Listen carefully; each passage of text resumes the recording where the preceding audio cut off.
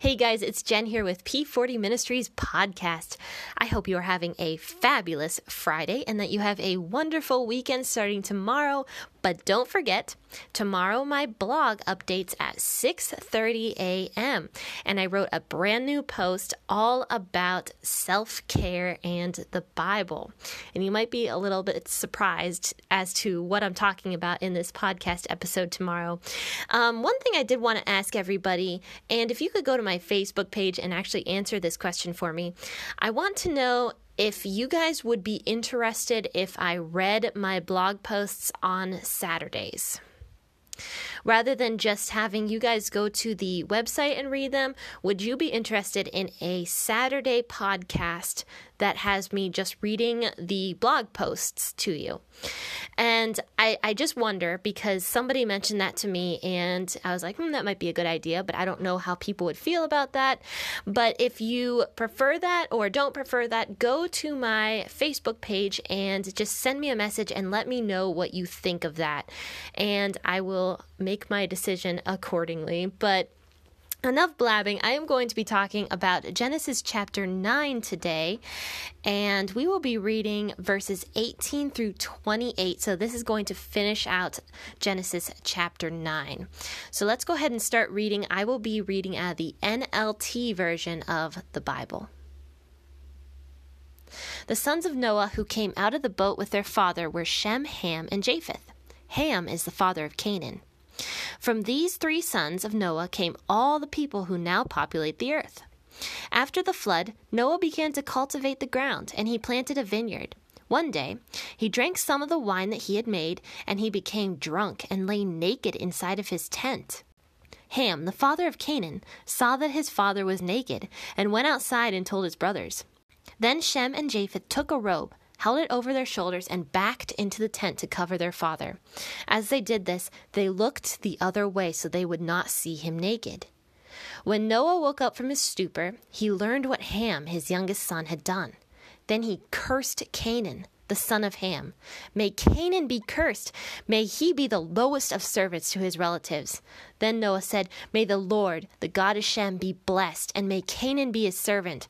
May God expand the territory of Japheth. May Japheth share the prosperity of Shem, and may Canaan be his servant. Noah lived another 350 years after the great flood. He lived 950 years, and then he died. So this is one of the most disputed portions of Genesis, I think, because Moses, the author, does not give a lot of details as to what is happening here. But we do know that Noah and his family came off the boat. So that would have been 8 people. Noah and Noah's wife, Noah's 3 sons, and then his stepdaughters? No, his daughter-in-laws. Yes. His daughters-in-law. There we go. So there was 8 people that came out of the ark with Noah. And we know that Noah became a farmer because it says here that Noah began to cultivate the ground and he planted grapes. So he planted this big vineyard, and one day he drank some wine that he had made, and he got so drunk that he fell into a stupor. And a lot of people say that that Noah didn't know he was getting drunk, that everything changed after God had destroyed the earth, so that Noah didn't know that the grapes had become wine. But that's not what it says here in Scripture. It doesn't actually say whether Noah's intentions were good or bad. It just says that Noah made some wine, and he drank it, and he became super drunk. And then after this, Ham, one of Noah's sons, saw that his father was naked. And he went outside and he told his brothers. It says he sees his father's nakedness and he goes out and he talks about it to his brothers. But we can assume it was a sexual act because of the way that the 2 brothers responded. They responded so greatly that they took this robe, backed into the tent where Noah was lying, and draped it over him and turned their heads so they could not see their father's nakedness. So whatever had happened here was a very shameful thing.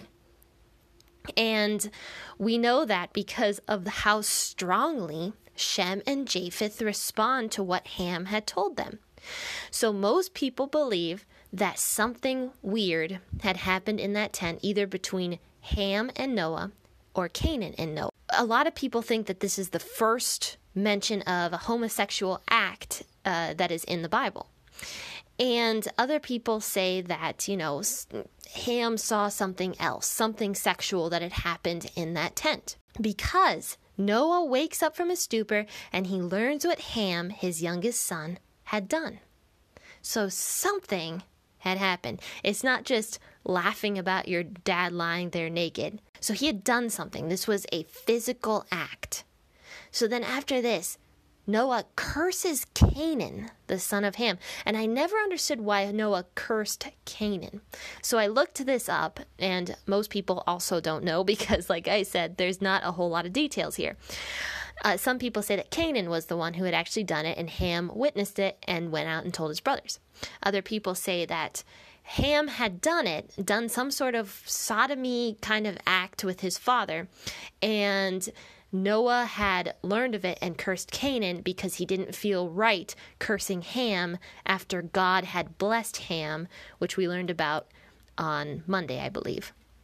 So there's just a ton of different reasons. Perhaps he was so angry at Ham that he chose not to curse Ham, but chose to curse Ham's son.